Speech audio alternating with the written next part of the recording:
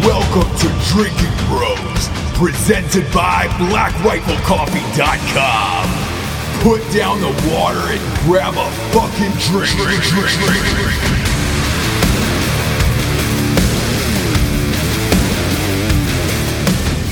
Welcome to Drinking Bros, kids. We got a bonus episode this week on the week of Thanksgiving for your drive. We got one of our beef fries, one of our best friends of all time. Eli Cuevas is in the house tonight, live in San Antoine, to talk about his new show that's airing on the History Channel tomorrow night at 10 p.m. It's called Brothers in Arms, and it stars our former co-host, Rocco. Yeah. Rocco and Eli are doing a show together. That's right, kids. Rocco has two television shows on the tube now. What the fuck? This will help explain a lot of things, I think, because when Rocco left as the co-host of Drinking Bros, you knew he had one show. You knew about the Mayans, but you didn't know about this other one, which we all did. And he was filming two TV shows at the exact same time, and he literally had no time on this earth to do a podcast, 2 or 3 times a week. So we said, hey, man, go with God on this one, and we love you. But now that it's out and the show is airing tomorrow night, we can tell you, look, both TV shows got picked up for full seasons. Rocco has literally been filming nonstop for 2 years. However, it takes a long time for this stuff to come out. With that being said, Eli is here to tell us about the show, get you amped on it, and finally, they're making a show about guns on TV. I can't imagine how hard that was to push through the network. But here we are, and it is airing on History Channel tomorrow night at 10 p.m. EST, Brothers in Arms. But first, we got some sponsors to pay for this whole shit wagon to be on the air. First and foremost, talking about BlackRifleCoffee.com. A little BRCC for the holidays. We got a new promo code, finally. Drinking Bros 20 will get you 20% off. I would highly recommend using that on the Coffee Club of the Month. That is a subscription-based service. They bag it up, ship it, shove it down, and ship it out right to you. Comes to your doorstep, same date of every single month. These guys never fucking miss. They got K-Cups, they got bags, and they got some of the finest apparel on the planet. This is where to go to get all your Christmas needs now that we're getting around the holiday season. Go to BlackRifleCoffee.com. Use the promo code DrinkinBros20 for a one-time use of 20% off. Next up, we got StrikeForceEnergy.com. The premier energy drink in the business is also one of the premier stocking stuffers in the business. Look, they get boxes of 10. Fits right in your stocking. Let's say you haven't been listening to the show for the last 3 years, and you're like, what the fuck is Strike Force? Just order a 10-pack. Shit's like 99 cents a pack. I think a box of 10 is like $9.99. Plus, with the promo code Drinking Bros, you get 20% off, and that's a nice thing. That's a real nice thing. They got 4 amazing flavors: lemon, orange, original, and Make America Grape Again. Again, they got that 10-pack. That's they got that 750 milliliter bottle, and I think they also got a 40-pack as well. But look, the holidays are here. You're using up both fridges. Your wife doesn't want Monsters and Red Bulls taking up all the fucking space. Just buy this for everybody who's drinking for the holidays. You can pop it in any liquid available. Go to StrikeForceEnergy.com. Use the promo code Drinking Bros for 20% off. Next up, we got GhostBed.com/Drinking Bros. That's right. It's no longer GhostBed.com. It's GhostBed.com/Drinking Bros. Why? That's the landing page for all of the best deals that you could possibly get. And right now they're running a monster Black Friday special, and it's up. It's available online right now. I think you get a 2 for like $7.99, but their bundle packages are going for like $500 to $700 off. So you get sheets and pillows and all that shit. I can promise you the pillows are just as great as the mattress. And those sheets are fucking bomb, dude. Also, they got a pay-as-you-go plan with no APR for 36 months. No interest. That is interest-free for 36 months on a Ghost Bed. It's one of those purchases, man, where, if you're tight on cash and you and your lady want a new mattress for Christmas, and you go in on a joint gift, it's great, man. They're hooking you up. And again, no interest for 36 months. That way you can pay as you go. And seriously, we all have these goddamn beds, and we love them more than life itself. So go to ghostbed.com/drinking bros. This is the week you're going to get your best deals there. And I think total, it's like a mattress is like $200 or $300 off, $500 off if you get like sheets. Like it's a crazy bundle package, and it's exclusive to Drinking Bros listeners. Go to ghostbed.com/drinking bros and get on it. Next up, we got a little grillyourassoff.com. Grillyourassoff.com's making some seasonings. Yeah. Look, you're cooking anyways for the holidays. You're going to buy seasonings somewhere. You might as well buy them from a veteran. Because, I mean, what the fuck? You got, Montreal steak seasoning? Lowry's, I guess. I guess that's the other types of seasonings. Other than that, it's just generic shit you're going to buy in the store. You might as well buy it from a 100% veteran-owned company. Not only that, but if you listen to the Veterans Day special episode with Crispy Avilla, which we're getting tons of messages about, Crispy has got his own spice there. He's got his own seasoning. The spicy habanero for Crispy. So they're doing great things over there, man. We love them. We love their beef jerky. They got a 4-pack. It's 100% USA beef. Right here in America. It's not like you're getting Mexico roided up, fucking mules that they're chopping up into jerky. Jerky's fresh. 4-pack is $25. That saves you about $7, man, if you get the 4-pack. And the promo code is Drinking Bros for 15% off at grillyourassoff.com. Next up, we got grenadesoap.com. Incoming! Smell like a man.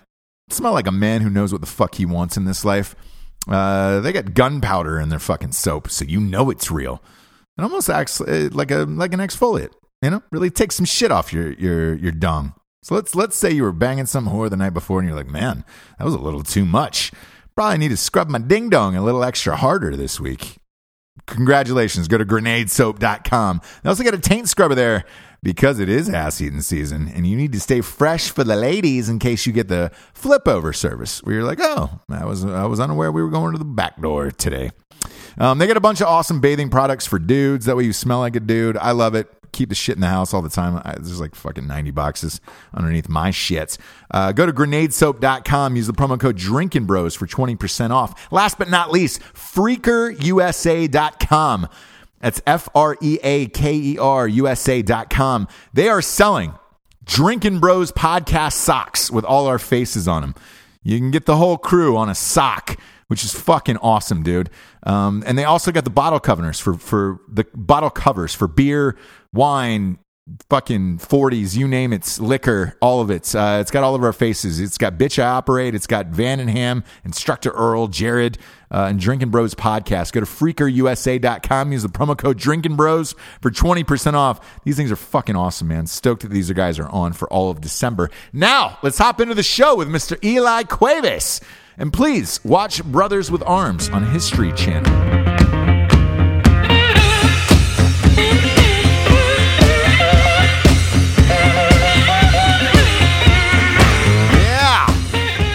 Welcome, Eli Cuevas. How are you? Hi, Ross. Hi, Mr. Beautiful. How you doing? Man, I'm right as rain today. I feel really good. I feel even better after seeing the trailer for your show. Oh, thank you, good sir. Thank you. What the fuck, dude? This has been, 18 years in the making?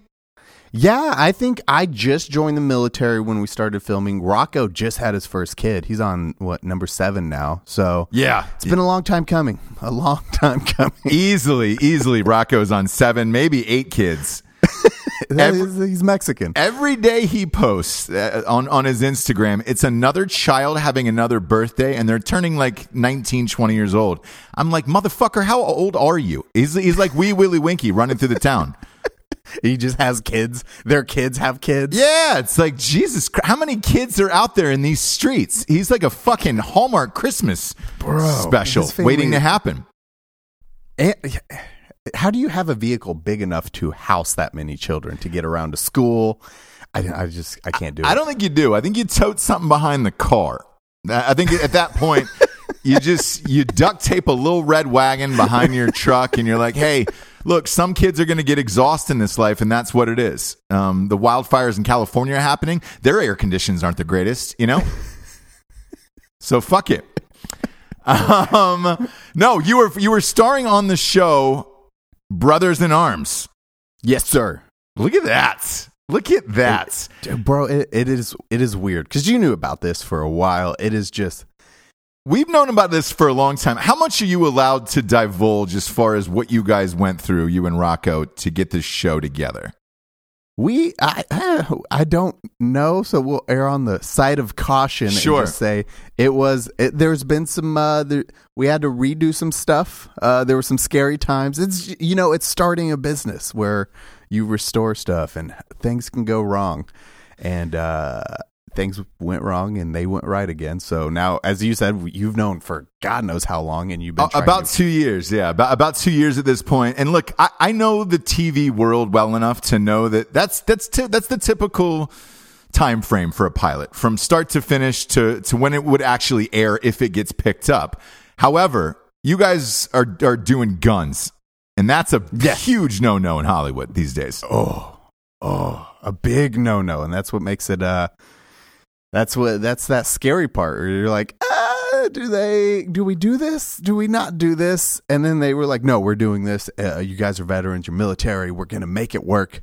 We'll change a few things and then we'll continue it. First off, Ross, I just want to say thank you for prepping me for giving me some tips back in the day. It's like, Eli, sage advice. The show launches. Yeah, exactly. I was always take my first tip to you was this: always take the makeup if they offer it, because you look like shit underneath those lights no matter what.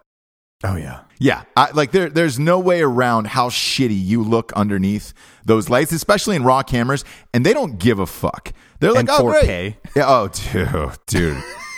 It's the worst. If you had one drink the night before, congratulations, you're puffy, you're red. Always take the fucking makeup. No matter how much of a man you are, because this is what I told you. I sat you down and I said, look, no matter how fucking manly you consider yourself, I promise you, the vanity will kick in and you're going to want makeup when you watch it on TV with all your friends and family. Was that not true? You were 100% correct on that. And what did you do? Did you not take the makeup and learn, or did you take my advice from the beginning? I did. It was a mixture, because I did when I needed it. If I had a drink before, I was like, okay, I'm looking like ass today. I know I'm looking like ass. I also had those little cool compress, so it would take down swelling. Yep. Like, I prep myself every day. I was like, this is so stupid. I'd use my moisturizers on my face for like anti-age wrinkling, just to tighten the skin. You have to. Dude, and it all sounds so fucking lame, but literally that's what's selling the show. Because let's face it, it's not Rocco's beauty, it's your beauty on this side. You know, we got a little Beauty and the Beast type sitch. And we love Rocco, but the ladies are going to come after Eli, and that's what the executives look at. Speaking of which, let's unpack this of how you even got to this point, because this is on History Channel. This is airing tomorrow night, right? Tomorrow night at 10 p.m. Tuesday at 10 p.m. Eastern, so 9 p.m. Central. Yes, Brothers in Arms. It's you and Rocco, and you guys are restoring old guns and tanks and all kinds of shit. Yeah, like all military restorations, guns, tanks, you name it, we restore it or come up with these crazy builds and then make them happen. Make these dreams become a reality. Right, and it's in Salt Lake City. You guys are a little bit near Salt Lake City, Utah? Yeah, so we actually film in Ogden, and the reason we chose that place is that it is a home of John Browning, godfather of almost all firearms. That dude created, you name it, he patented it. It's crazy the weapon systems he came up with and how fast he made them. So how did you go about pitching this to History Channel? Did they come after you guys and say, hey man, we like your personality? So Rocco, I know Rocco and them, it was like a team pitch for them. They were like, hey, let's do this thing. Let's make it. And then Rocco brought me aboard with it. He was like, hey, we want to do this. They want to film a sizzle reel. Ross, if you want to explain what a sizzle reel is. Yeah, for the people at home. A sizzle reel is a nice, clean, tight teaser, somewhere between 4 to 5 minutes. You kind of follow you around for a couple days. You shoot, you edit, really fast edits, fast music, hard pace, quick music video cuts. And then they take it into the network and they say, this can be your show. It's going to get 1,000 eyeballs in front of your fucking face. The whole song and dance for that. So I remember when you guys shot the sizzle, And I want to say that was close to 2 years ago. Yeah, that was. I think 2 years on the mark almost. That's fucking crazy. It's crazy, right? It's absolutely crazy. Yeah. And Rocco hit me up and was just like, hey man, what do you think of this sizzle reel? And I said, hey, I think this is going to be a hit show and this is rad. And this is right around the time for Rocco, and this is, for the OG Drinking Bros, where he was on the show, and I believe this History Channel show and the Mayans MC spinoff hit right around the same time. Yep. And the audience didn't understand. And they were like, I don't understand why Rocco's leaving. And I was like, man, Rocco got not one but 2 TV shows at the same fucking time. Which the fucking chances of that? In a million years, you're lucky to get one to go. Just one fucking TV show to go. I've sold 5 pilots that I've written and sold and went through the whole 2-year song and dance. They didn't go. Not only did Rocco's go, but they went in the same fucking year. So he had no time for anything, Drinking Bros wise. And we said, look, we love you. God bless. Like, you were living the dream. And I can promise you, in 2 years, this is going to be amazing. But he was in it at that point, and he was just like, man, this fucking sucks. Like, I can't do Drinking Bros. I can't do, because he loves public speaking as well. Yeah. And he was like, dude, I can't do any of these fucking public speaking things. And I was like, hey man, I promise you it will all be worth it once all of this shit comes out. Now it finally is. And I wonder how much it's changed from the sizzle reel that I saw to this current version. It's it is a lot like it. Like everything, they kept a lot of that core sizzle reel where it's like, hey, these are who these people are, and this is what they do. And the sizzle reels, what did we do on that? It was like we strapped, I think, a tank on. We shot a minigun, a flamethrower, and I forgot what we put on a tank. And then that was the sizzle reel. It was, as you said, it was like 4 to 5 minutes. Yeah, it was our characters, me being more boisterous, or however you say that. Because you know me, Ross. I'm a quiet, reserved guy most of the time. I'm behind the camera. But I told you a long time ago, we were having drinks at somebody's house, and I was like, man, you're going to be great on camera. And I'm glad you're on the show today, because I just had this conversation at a dinner the other night with my buddy, where my buddy is super successful now, and somebody was asking him at the dinner, they were like, well, how did you be able to come to do X, X, and X? Because he's a guy who does a lot of shit too, like you do. He's always out filming something, shooting something. You always see him on social media doing something, and you're like, how did you do it? And he goes, you just have to be there. Over and over and over again, just be there. And for you personally, like, I remember you picked up from LA and moved to Salt Lake City because all those guys were going, and it was just like, man, I just got to be there and be around it. How much do you think that played in part to what all happened to you? Bro, that's what I will always say. The only reason I am where I am is because I always take risks. Because I'm a dropout. I dropped out of high school. I have a GED. I'm not the most educated man. And then it was always like self-teaching every time. I was like, man, I want to do videos, I want to do commercials, I want to do this. So YouTube was my way in, and I started just watching YouTube videos on how to do all this stuff, learning it, absorbing it, and then from there it was like I took a risk going, what was it? It was going to PAX. It was a video game expo by myself. I was like, well, I'll just go by myself. Fuck it. I'll have a good time. I can make this the best of it. I didn't have anyone to go with. That's when I met Freddie Wong and all them. And one day we ran into each other 4 or 5 times, and we exchanged contact information. I was like, oh, fuck. I look up to this guy, and now I have his number. And then that next year, I went back, and he invited me. He's like, hey, we're going. We want you to come hang out with us.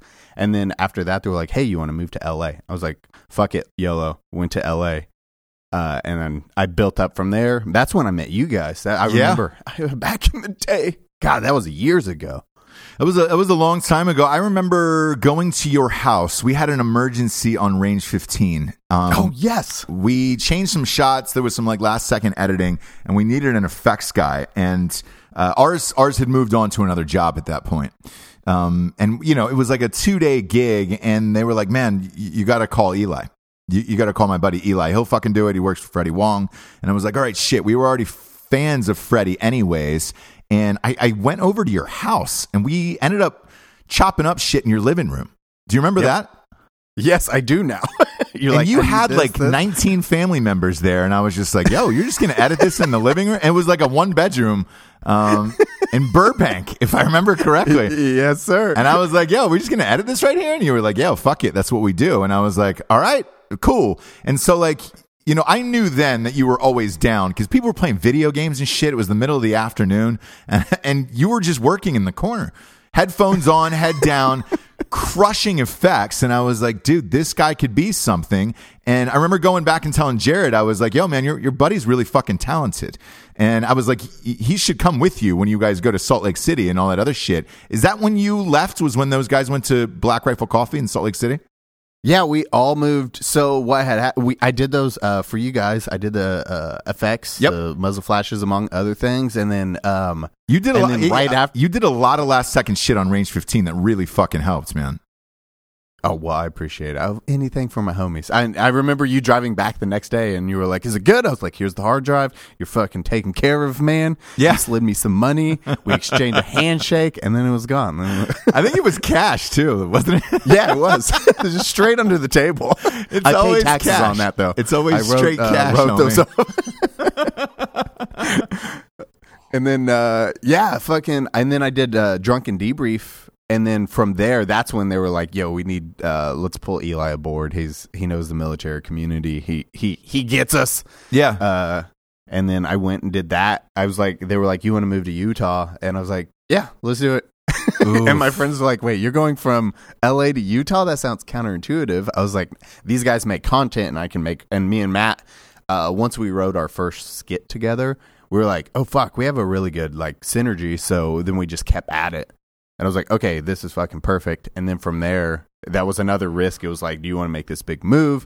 I was like, yeah, let's do it. Drop it a dime, move there. And then from there, every step I take opens up a new avenue, it seems. Yeah. So it was like from YouTube, oh, now I'm YouTube doing videos, movies. And then it's like, oh, meet these guys, all these just talented bros that exceed at what they do. And then I'm like, oh cool, like watching you work and direct on Range 15, fucking phenomenal. I was like, this is what I live for.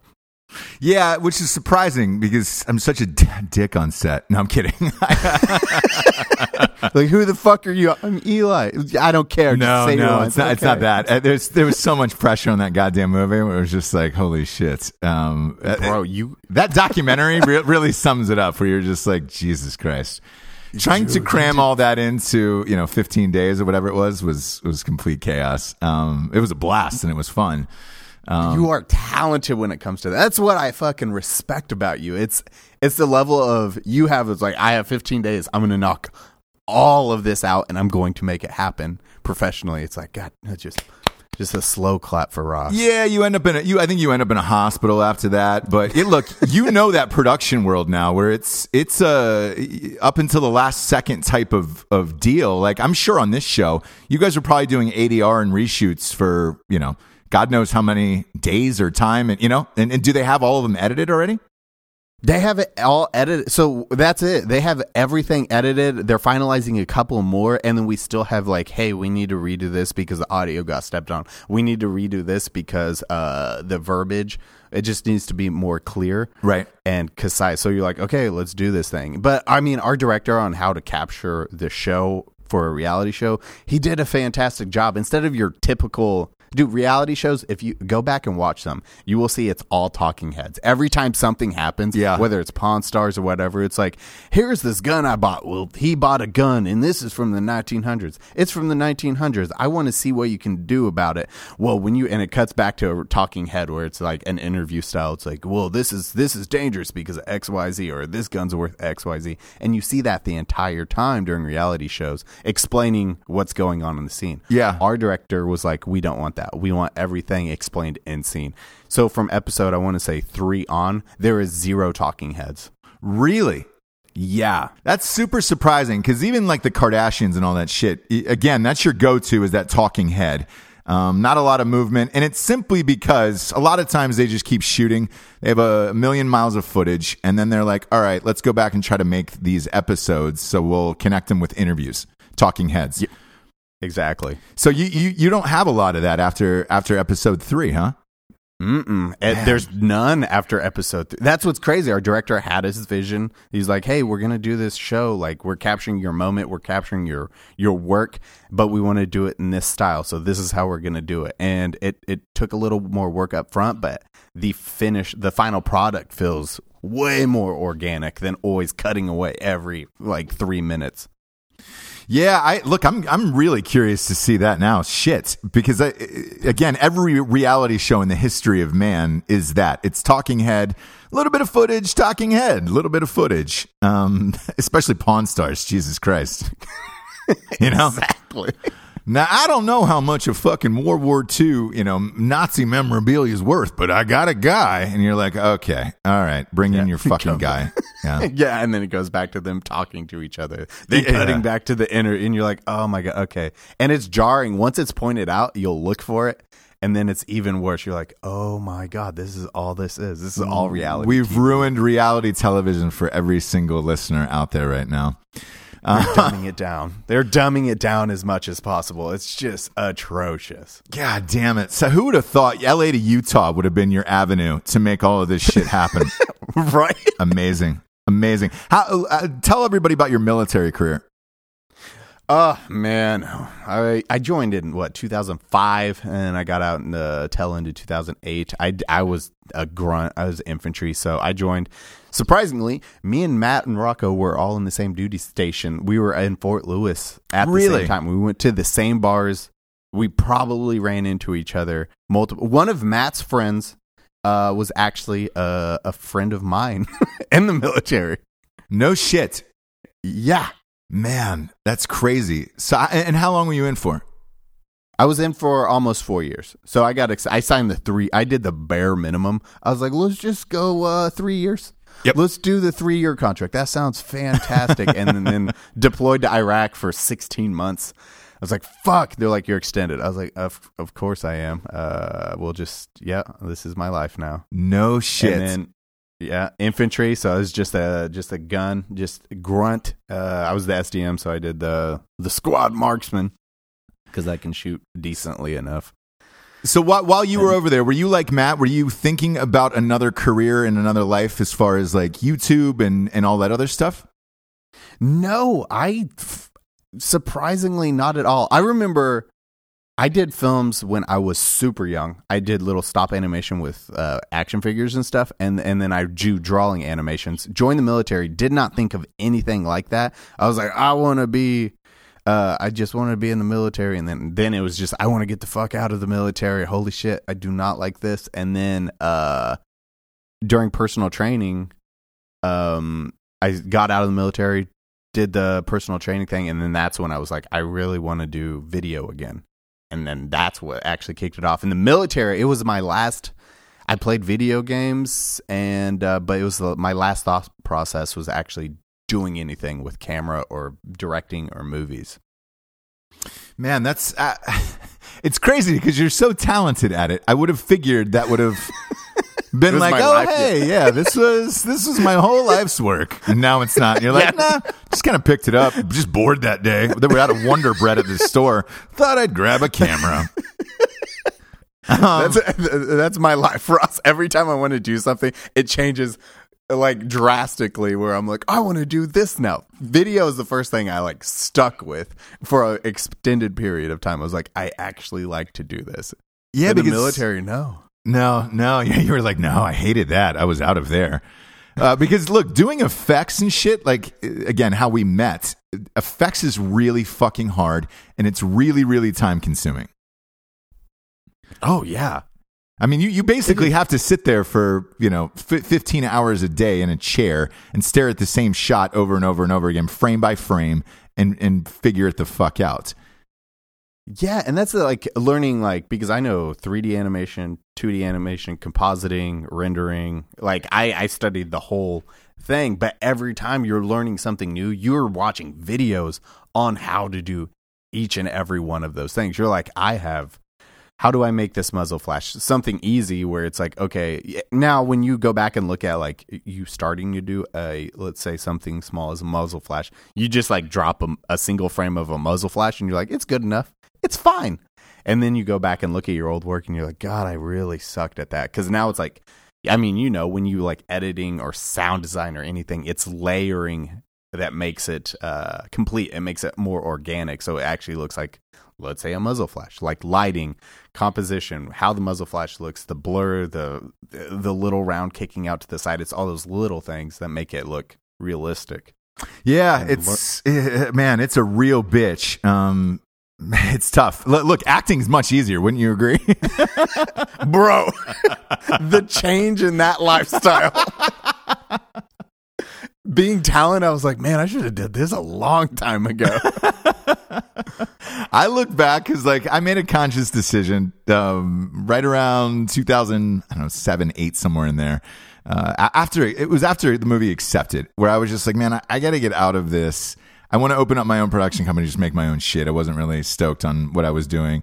Plus, you know, playing a fucking teenager at age 30 was a lot where you're just like, all right, I gotta. I haven't heard that story. I can't keep doing this. I know. Because I looked young. But I remember when I switched out of just acting into producing and then editing and the rest of that shit, and I was like, oh no, this was a colossal mistake. Acting was so easy. No one's giving me coffee right now. What is this? Like, sir, here's your coffee. Do you need milk? And it's like, no, you're getting everything now. You're like, fuck. I didn't have one stressful day just acting. Like, and again, Accepted was the last one, and that movie was like $35 million budget, right? And it was, you know, it was a big budget, and it was Tom Shadyac he produced it. He did all of those Jim Carrey movies, like literally all of them, Ace Ventura, all of that shit, right? And every day, you know, they would have like a different truck for you there where it was just like, oh, you having a down day? Here's a pick-me-up truck. So it would be like Coffee Bean, where, like, let's face it, Coffee Bean's not cheap. And there was a truck there all day where you could just get endless things, the crew, the cast, everything. The next day it was like, oh, fucking Baja Fresh is here all day long. And I was like, oh my God, this is amazing. I'm going to live forever. And I was like, man, it's going to be like that on my movies too. And then you do your own movies with your own money and you know, independent shit. You've none of that. No one cares about you. The crew hates you. You're trying to save every last dollar you can. And I was like, fuck, man, I wish I was just acting. With this, you're just acting. They have to treat you like fucking gold on that goddamn thing, right? Bro, it is nice. It is, as you said, because I did the reverse where I was like post-production, pre-production on set doing that. I remember like my first LA gig or my second LA gig. I was sick. I was like 102-degree temperature, and I was trying to like I was supposed to hand out firearms, and then like the producer was like, he's like, you need to move faster. I was like, bro, I'm sick. I'm moving at the speed I want to. I apologize, but I'm fucking sick, so you're just gonna have to deal with it. Don't talk to me that way. Whatever. And but now it's the exact opposite. Like, I don't feel good. Oh, do you need to take a nap, Eli? Let's lay you down. We can shoot your scenes later. Can I get you coffee? What do you need? Do you need to go home? We can work around your schedule. You just let us know. And I'm like, oh my God. Yeah. Like, it is such it was when I walked out of a Connex, I think it was chilly out, and then someone tried to put my coat on. That's when I was like, no, like someone's trying to put the coat on for you. Like a little lady, like a dainty little royal family member. Yes. And you're like, I'm a grown adult male. I can put on my own coat. I can walk upstairs and get my own coffee, because they'll walk up and they'll be like, you want us to bring down wardrobe for you? It's like, I can walk up and change. It's okay. Yeah. You don't have to do that. They're treating you like a Meghan Markle, where they're just like, oh, let's put a little velvet coat on her. She's gonna get cold. She might get wet. She might get wet.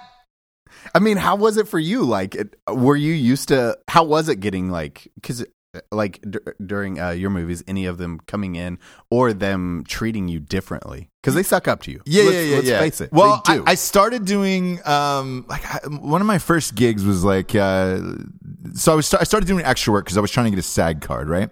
But they ended up giving me lines in my first movie. It was called this movie called Miracle in Lane 2. And it was a Disney family movie with God, this is gonna sound terrible, but it's totally true. You remember Frankie Muniz from Malcolm in the Middle? Yes, Malcolm in the Middle. He played this kid in a wheelchair. Oh, go on. in a Disney family movie. And like he would have these like dreams in his mind about like hitting the game-winning home run and shit. And oh my god! So then they had to act out his dreams in this movie. Well, in my scene, like I was on the baseball team with him, and he hits this game-winning home run, and then I've got to carry him around the bases in a wheelchair. Oh my god! The wheelchair was heavy as fuck, and Frankie was just like, at this point, he's already Malcolm in the Middle, and he's like just over life and acting and all that shit, you know. And he, not only that, but he's like a grown ass man, where he's just like smoking in the corner, where you're just like, Jesus Christ, I have to carry that little fucker above my head in a wheelchair for like 3 or 4 hours, and I'm exhausted. And I had lines, right? So they were like, look, some people didn't come today. You're going to have these lines or whatever. And I was like, awesome. And, you know, you'll get your SAG card or whatever. And I was like, even better. So I carried him around. Made it. Yeah. And this was like the Disney Channel's like big Christmas movie that year. So I go home from LA. I'm back in Georgia with my family. And I sit him down and I'm like, guys, I've made it. I'm in my first movie. It's awesome. I'm with Frankie Muniz. Malcolm in the Middle. Everybody loves Malcolm in the Middle. They cut my lines, and all you can see is my arms, and it's just me carrying him in this wheelchair, and like, not even my face. Just cut you out of the film. Cut me out of the film. To show your family. Yep. Nothing. So I'm just like, oh, there's my arms, and like, no one believed me, and that was my first welcome to Hollywood moment, where I was like, oh fuck, God. This sucks. The other one after that, which was really, really fucking hilarious, was they needed surfers. They were doing a Beach Boys movie, like a special on like ABC or CBS or whatever. You know, one of those 2-night miniseries specials on the Beach Boys.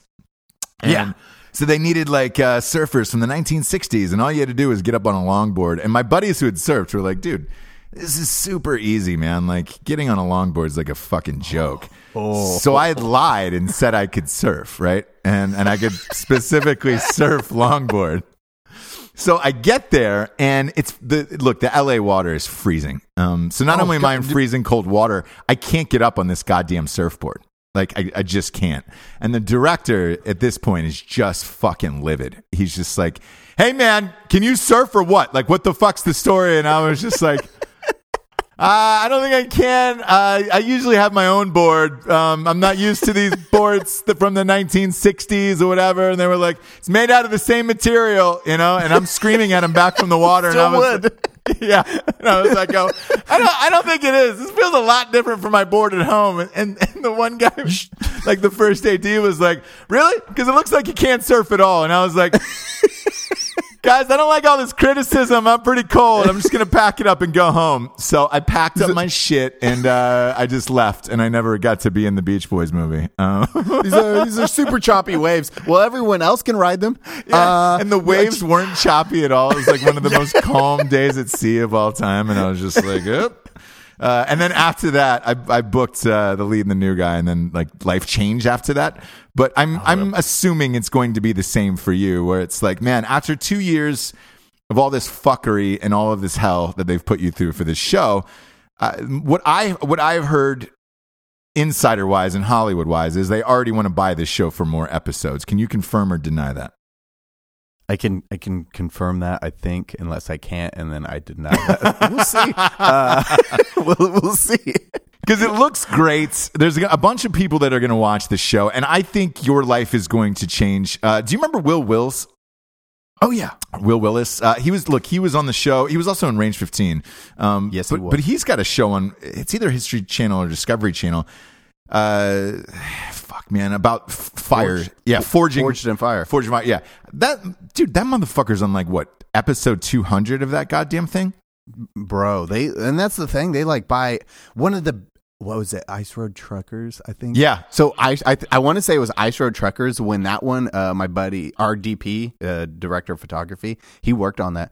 And he said once they filmed the first season and it aired, they bought, I want to say they immediately bought 100 yeah. I think it was 100. And it's ridiculous. That could happen to you because like with Will, and we love Will, by the way. He's fucking awesome. But that, you know, I asked him, I finally sat him down on one of these shows a long time ago, and I was just like, man, how many days are you shooting out of the year? And I think he said like close to 300, and I was like, Eli, you better buckle up, because I think, like, you know, they picked up like 40 one year and I believe 45 the next year. Are you prepared for that to happen to you? God, no. Now you brought me down. I'm like, oh my God. Look, once a hit is a hit, they want more. I mean, shit. Look at Rick and Morty. That's a cartoon show. Dude, they just picked up 100, man. So, yeah, which is phenomenal. And watching those guys grow is fantastic. I love Rick and Morty. And then seeing it bought out for 100 more episodes, you're like, holy shit, that is insane. Imagine, especially with that. Thinking about that, though. Like, dude, that's 100 episodes that those guys have to make as genius as all the other ones. If that happens to you, are you down for that? I'm down for it. It'll just be because I just got my place in. It's that weird, like, where do I spend most of my time? Because I love working with you guys. I love working with Matt, writing. But then when I'm doing filming, your creativity is drained. Gone. Because you're dumping it into something else. Yep. You're like, I cannot think of anything. I have to act all day. Yeah. But look, if that happens to you and you're just acting in it, man, do it until the fucking wheels fall off that goddamn thing. Oh, I'm going to. For real. Like, I will be 60. Rocco's children will have. I mean, if we can have this for 30 seasons, I'd be down for that. The only downside is living in Utah. Man, that was hard, man. Because I would go out and visit those guys all the time, and every time I was just like, I'm in Utah. I am definitely in Utah. Do you like it? No, man. No, man. It's like, can I get a like a vodka tonic double vodka? No. Nope. Can't. Why? Because that's against the law. It's like, what? Yeah. They measure out the drinks. You don't get stiff pours. You have what they serve you, and then that is it. And you can only one beer at a time. It is. Yeah, I sound like an alcoholic. It's crazy. No, we all are at a certain point. And every time you go to Utah, it's just like, hey, are you done with that drink? And they have to physically remove it in front of you before they can put another like glass of alcohol down. Where you're just like, hey, man, Jesus Christ, let's lay off of that. And they're like, oh, don't use his name in vain, because it's super Mormon as well. Oh yes. And I didn't know any of that going in, and I was just like, oh, cool. Why is like 0 girls looking at us everywhere we go? And they just had no interest. They knew we weren't Mormon, and that was it. And we were just the tattoos gave it away. Yeah, I guess so. It's like, oh yeah, no one cares here. Tattoos, he's definitely not Mormon, so I'm not going to show any interest to him. I want to settle down at the age of 18 and have 5 kids. You're like, I don't want to do that. Yeah, I don't want to do that. Look, Rocco fits right in. I mean, he's got 6 and he's good to go. And it's just like, all right, cool. He's basically Mormon at this point. So he's fine with it. How are they going to be, like, kindness-wise to Rocco's schedule on the Mayans? That's what we're trying to figure out now, because as you said, that is the hardest part of this endeavor now is, you have 2 hit. Like, if this show hits and then Mayans is already hit, now you have to film 2 hit shows. Yep. And to try to make way for both, especially because, look, Mayans, when you're doing a basic cable series like that, they usually go 12, but they take their time. So they don't rush through anything on that. They just want it to be as great as possible. And it's Kurt Sutter. And it's just like, all right, cool. They might, like on 12 episodes, they might spend 4 to 5 months on that. For what you guys are doing, it's a churn and burn operation. They want as many episodes as they can possibly get. And that will be the one interesting part. But look, if a hit's a hit, they'll make it work. Oh, yeah. Rocco won't have a second to himself, but... No, and he's finding that out. He's like, bro. It's like, man, I did not expect both of them. He didn't expect it because it's 2 shows at once, and it's a hard choice. It's like you can have Kurt Sutter, you can be in a Kurt Sutter show, which is a fucking awesome experience, or you can have your own TV show, which is also an awesome experience. I know. So how do you choose? Look, you can't, man. You got to do both, I say. And, again, and just keep riding it out. It's an amazing problem to have because it's so rare that one TV show gets picked up. I mean, this is your first, right? Yeah. Cool. I've sold like 5 of these goddamn things and never even got it past the pilot. It's so hard to get a TV show on the air. And like, this is probably the question that we get the most into the inbox is like, hey man, I want to do what you guys are doing with acting and all this other shit. And it's just like that. And it's great if you can do it. Because like we were joking about earlier, like, dude, you're treated like a king. It's kind of a joke, you know, and it's a great gig if you can get it. The problem is getting it. You would have a better shot at winning the lottery, I think. You really do. It is so people, they'll ask, it's like, well, what'd you do? It's like, there is a million steps I took to get where I am, and just chance a pilot gets, as you said, getting a pilot or a sizzle reel picked, you're competing against 500 different sizzle reels easily any given time. And there's so many producers coming and consistently pitching the networks every single day for shows. Like, God knows how many pitches they hear throughout the year, let alone even get to a sizzle reel. So it's amazing. What do you hope happens after this, dream wise? Like, would you like to star in movies someday, or would you like to do a Mayan show like Rocco? I think, dude, man, Ross, you asking these deep questions. I try to get underneath. I try to get underneath you. You're peeling away the layers. Yeah, I love it. I'm like, you're a Vidalia onion to me, and I'm just a poor farmer. God, peeling away the layers. Because, man, I love directing, and then I love acting, so it is a hard choice. Because having an unlimited budget where you're like, you can make a movie of your dreams, or you can act in a movie of your dreams. That's a fucking, like, what would you rather do? Knowing what I know now, act. Yes. Yeah, 100%. Because, like, look, I've said this story to a million people. Like, I try to scream it until I'm blue in the face at them. Like, the only reason I got into directing and producing was to have control of the edit and creatively what control that I wanted the project to be. I was tired of doing things that turned out, or, you know, different takes that they didn't use, things, you know, projects turning out not the way that I wanted them to. But here's the downside of, I would say, directing and writing as a whole. Nobody really gives a shit who directed a movie or wrote the movie. So nope. When you're sitting through, you know, whatever your favorite movie is, look, arguably, I think the greatest movie of all time is probably Shawshank Redemption. In my humble opinion on this. Oh yeah. I don't know who wrote that movie. Do you? I have no idea. Nope. Don't even know. Do you know who directed it? No, me neither. I don't either. That is the greatest film ever made, and I don't know. God. I think it might have been Tim Robbins. Dave, can you pull it up? Who directed Shawshank Redemption? It might have been Tim Robbins. I don't know. Like, I'm purely speculating at this point. Holy shit, you're right. Like, it was. I love, was it Tim Robbins that directed it? I'm gonna is Dave there? Dave is here. Just Google fucking Shawshank Redemption, Dave. Dave looks at the internet. This show is called Dave Looks at the Internet. Let's see here. Shawshank Redemption. Frank Darabont. That's who directed it. How did I find that faster than you? Frank Darabont directed it. I didn't know that. I didn't know that. I have no idea. I knew any movies he directed. Yeah, exactly, and he's probably one of the greatest of all time. I get you. I guarantee he's won like a gajillion Oscars. He only created The Walking Dead. No big deal. That guy's I just read that. He wrote The Green Mile. No big deal. Go fuck yourself. Like, love The Green Mile. Didn't know he wrote that. God. But that is exactly my point. So, looking back at all of this shit, and you know, you're trying to place all your self-importance on everything. Like, there's a handful of directors that you go to the movie theater for, and I would say Tarantino for me is probably number one. Whatever he puts out, I know he writes and directs his own shit. I am there for it on opening night. I do not miss a Tarantino movie. No. Spielberg is one of those guys.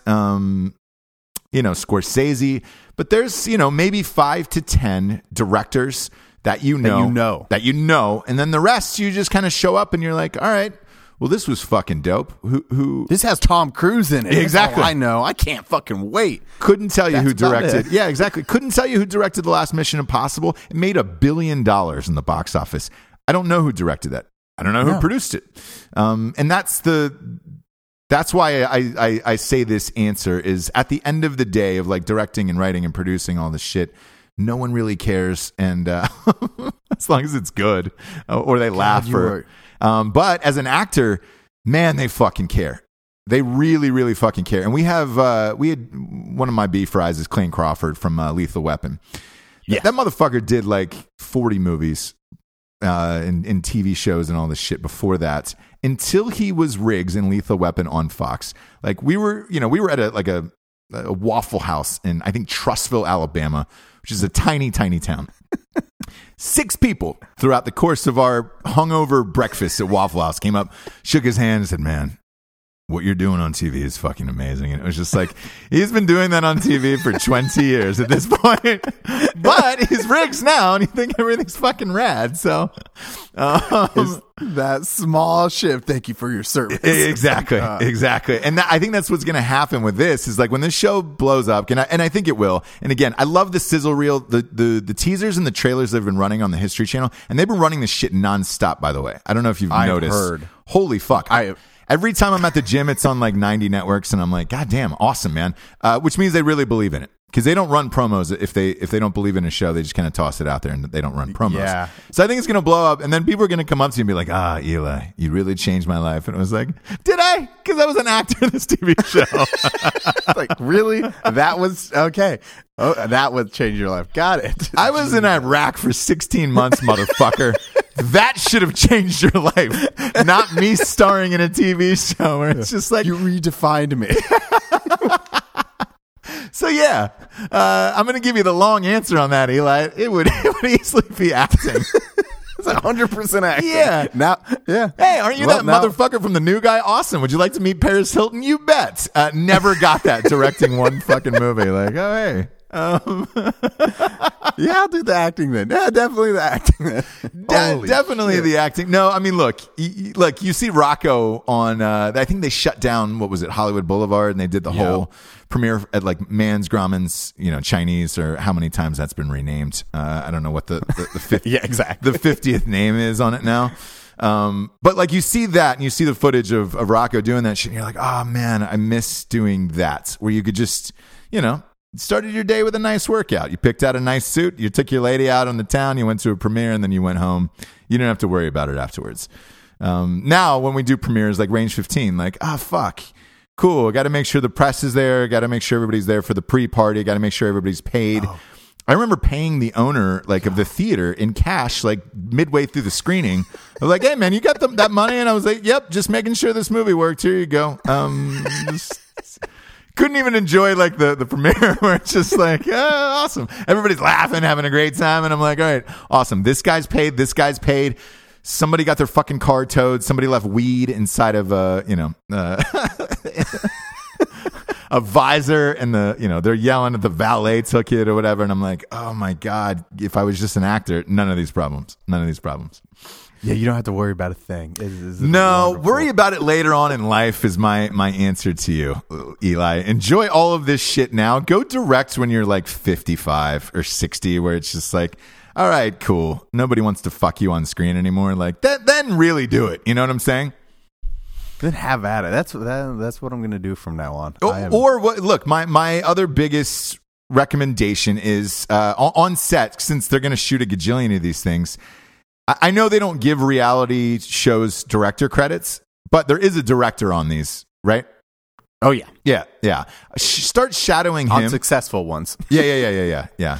But start shadowing them and really learning, because I will say this. I hired a reality TV director for 50K and a Call Girl, a Love Story, because I needed it to feel as real as possible. The hours that those guys log is so many more than anybody on a set. So if you were doing, I don't know, let's say fucking Mission Impossible, whatever it was, you're going to log more hours physically actually directing rather than, waiting for somebody to set up for lighting and all that other shit. Those reality guys really know the tricks of the trade inside and out, directing wise. They do.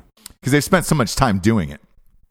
Because they're doing it every step of the way. They're doing, it's rewriting. If something like organic happens, how do we incorporate this in the story?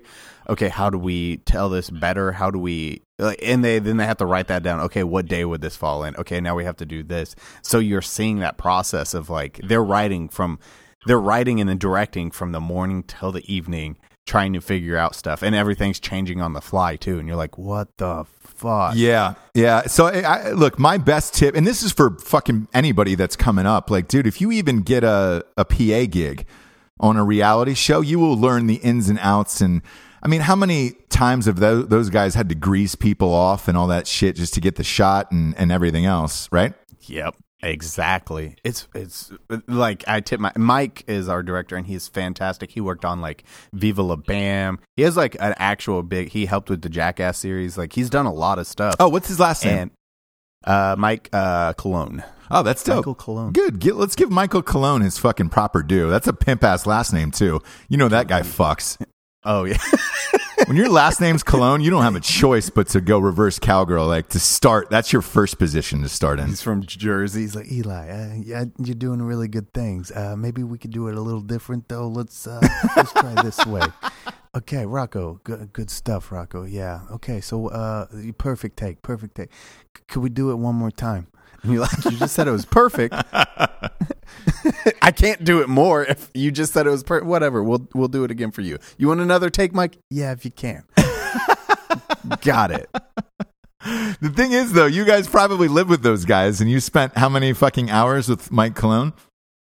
Oh, fucking, I mean, as you said, we live with him. Pretty much, right? Like, yeah. Every day you're just hanging out with each other, figuring stuff out. It's like, okay, let's do it. One thing I will say, with reality shows, since, working with you guys, being around all of you and then absorbing your personalities and Rocco's already used to it.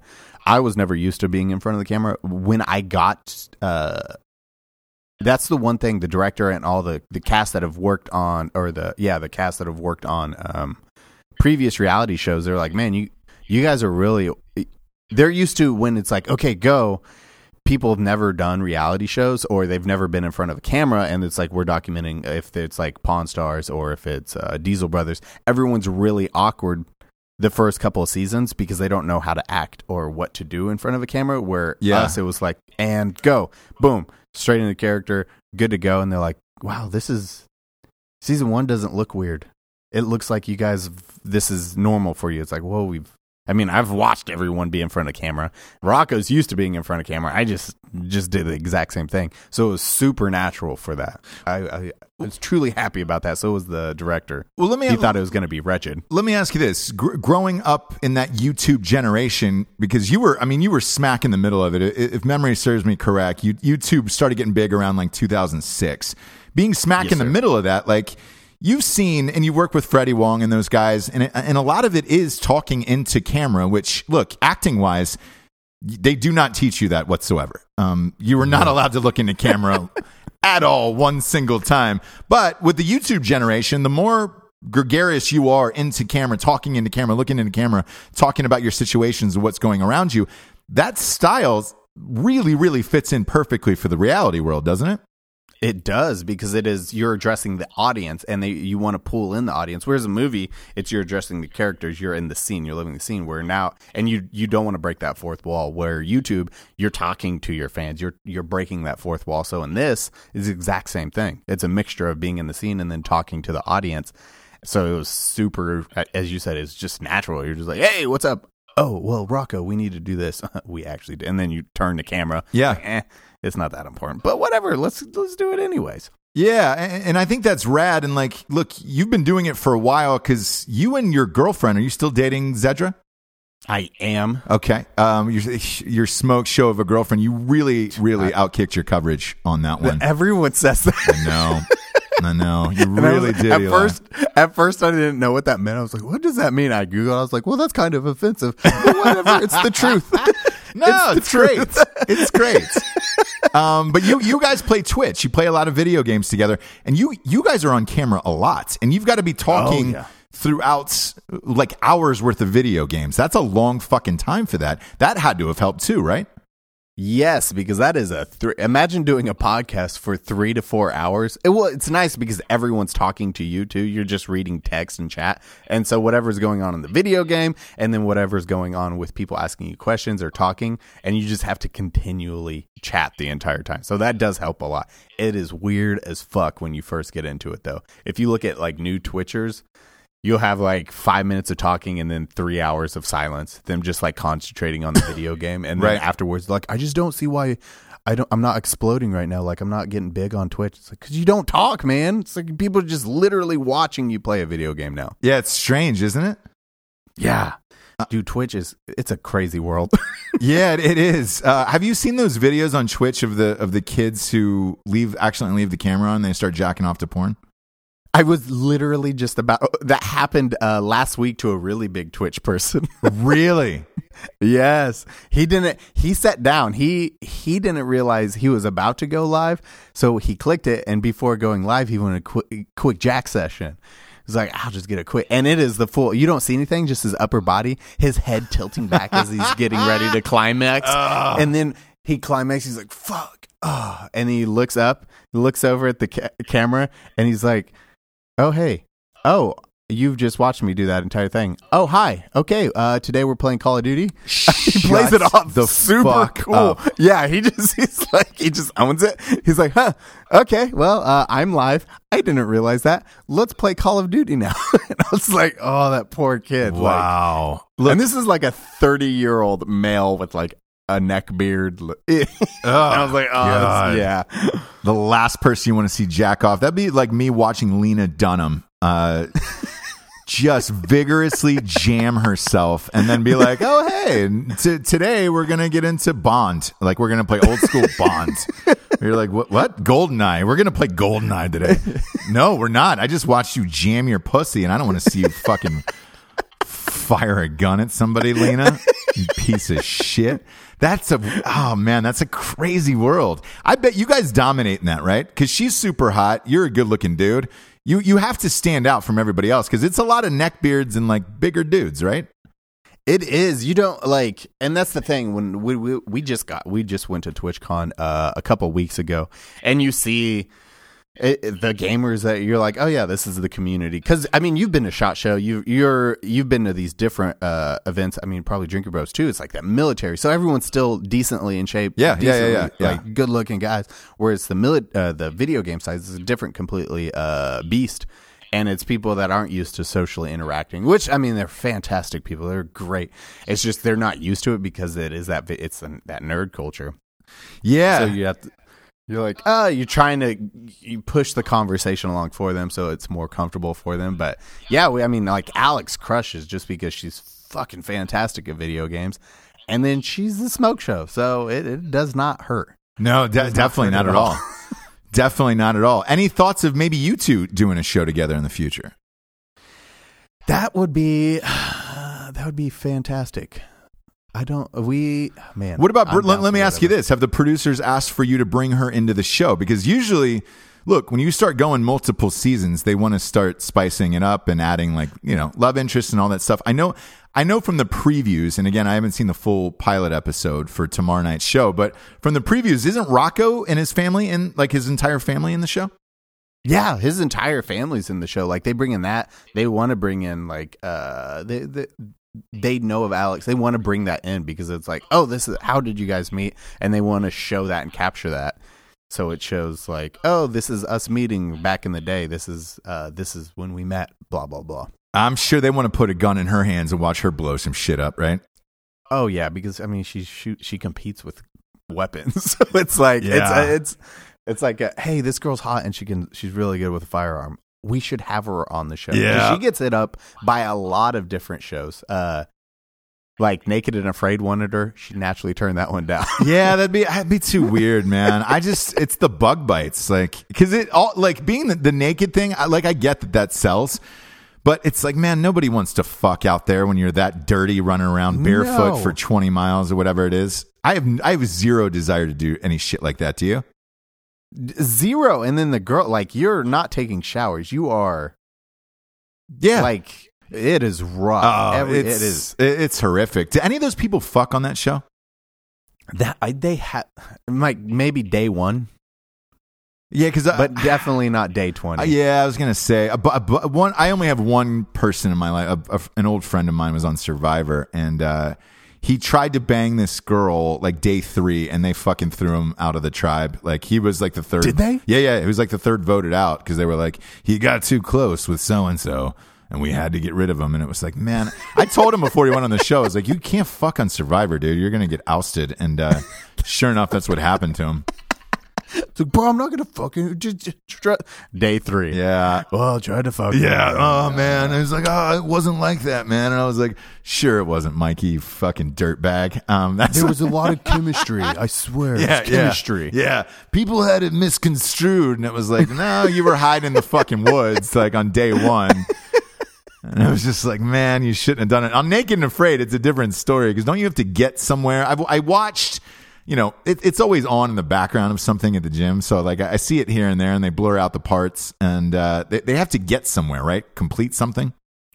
I think so. Did you talk to, man, all those shows? It's so weird. Like the different, like that one's directed, so they have like an idea of where they're going or the story. Did you ever talk to Josh from, was it Ready Man? You know Josh. Yeah. No, his TV experience. No, was he on Naked? Because we have it. There was a female drinking bro that was on Naked and Afraid. No, I did not. Yeah. And she got, just bug bites, like torn the fuck up on that show. God, see, that sounds wretched. Like Josh's wasn't on Naked and Afraid. He did the, it was the Ninja. The Ninja Warrior. Well, it was kind of like it was Ninja like out Survivor. So it was like Naked and Afraid, but with clothes. But they used the word ninja just to put it in. Right. So it was like you're out in the woods or the wilderness, and you have these different checkpoints that you have to survive for a day or two, and then that was it. And I was like, oh well, the director would tell you what to do. He's like, no, they didn't have one. I was like, what? And he's like, no. So it would be like they had to go on this cold mountain with just rocks. It was just rocks. And they dropped him off in a helicopter, and they had to check a scroll, and the scroll just said, ninjas were good at waiting. And then they'd ask the cameraman, it's like, what's that mean? What do we do? And the cameraman's like, turn back to the scroll. Or the director would just say that. They did have a director, but he would just say that. Well, just go back to the scroll. Well, the scroll just says, ninjas are good at waiting. What do we do? And they just had to wait for a day out in the cold. The best one was, it was like ninjas would have to find resources like water. So they took him to this island. He was like, okay, it says find water. Josh found and got water and steamed and made water in 2 hours of reading that scroll. And he was like, okay, we did it. What do we do next? He's like, well, turn back to the scroll. He's like, I made water. What more do you want? I have fire and I have water. The scroll says just create water. I've done that. I purified water. Well, turn back to the scroll. He had to wait out there 3 days. And then they fly back, pick him up. Yeah, and I was like, oh my God. And they only paid these people like change like for a month of shooting like that in those environments. Jesus Christ, man! Zero desire to do any of that. My dad wanted to be on Survivor originally, and I was just like, "Hey, man, it's so much worse than you hear." I remember going to one of the finales because I had to do press for a movie, and I get to meet some of those people. And what they don't realize is it's usually like 4 or 5 months later because they have to edit it and all that other shit, and so you get to see them afterwards. I saw those people, and they still had scars on their arms and legs from like bug bites and shit, like. It really doesn't go away for a very long time. No. Yeah. And it is, like those are the shows I would never, you couldn't pay me. It's like, that's just like going back to the military for me. They're like, Eli, we'll pay you $200,000 for a year of doing any of that. I'm like, nah, I'm good. Nope. I'm really good on any of that. I'm fine on all of that. I don't want to hear any part of your naked, afraid, scared, trapped, hungry, whatever the fuck you're going to throw into the title. I'm all done with that. Well, look, you've been on the show enough to know this is the point in the show where we get to the drinking bro of the week. I'm going to give this to you, Eli, and let you give it to somebody who inspired you or somebody helped you to get to where you are today. To to a place where, frankly, not very many people get to go to, which is having your own TV show. Who do you think was the most instrumental figure in helping you get to this point? To this point. Ross, you put me on the spot. I like it. Man, I don't know. This has probably been done before and it sounds cheeseball, but like all of you from JT to Matt to Rocco to you of getting me motivated, of seeing your characters, because it helped me create who I am on the television, like on my series. Whereas I'm not the quiet guy. I'm more like outgoing, more boisterous. And I drink to all of you guys because you've got me where I am. I wouldn't have a TV show if it wasn't for each step of the way and you guys helping me along that path. Oh man, I really appreciate that. Cheers. I'll definitely drink to that. I told you back in the day, I was like, you're a super fucking talented dude. And you had said, hey, I would like to get out in front of the camera more. And I was like, man, I think it's going to happen. Sure enough, it did. I know this has probably been a brutal process for you, but enjoy every single second tomorrow night. Are you watching it someplace special? I am finding a place to watch it. I was like, fuck, I don't have cable. Let's find something. You have your own show on cable and you don't have cable.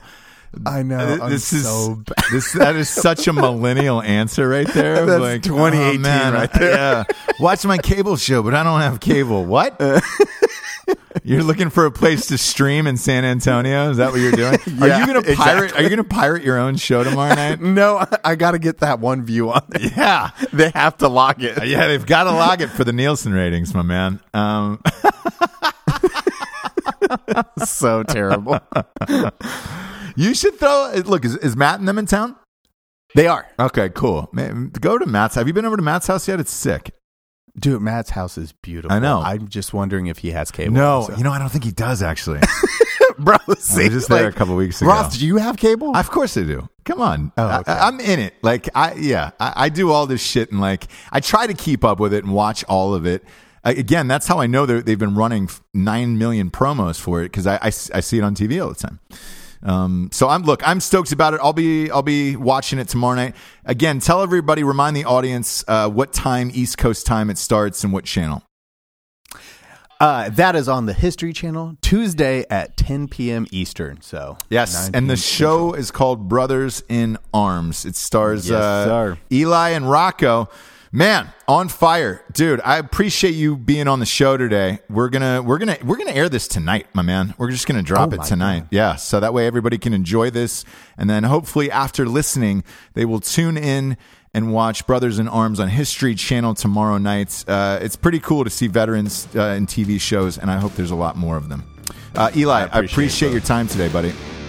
No, I appreciate your time, brother. Always good talking to you, man. All right, man. I love you. For Eli Cuevas, I am Ross Patterson. Good night, everyone.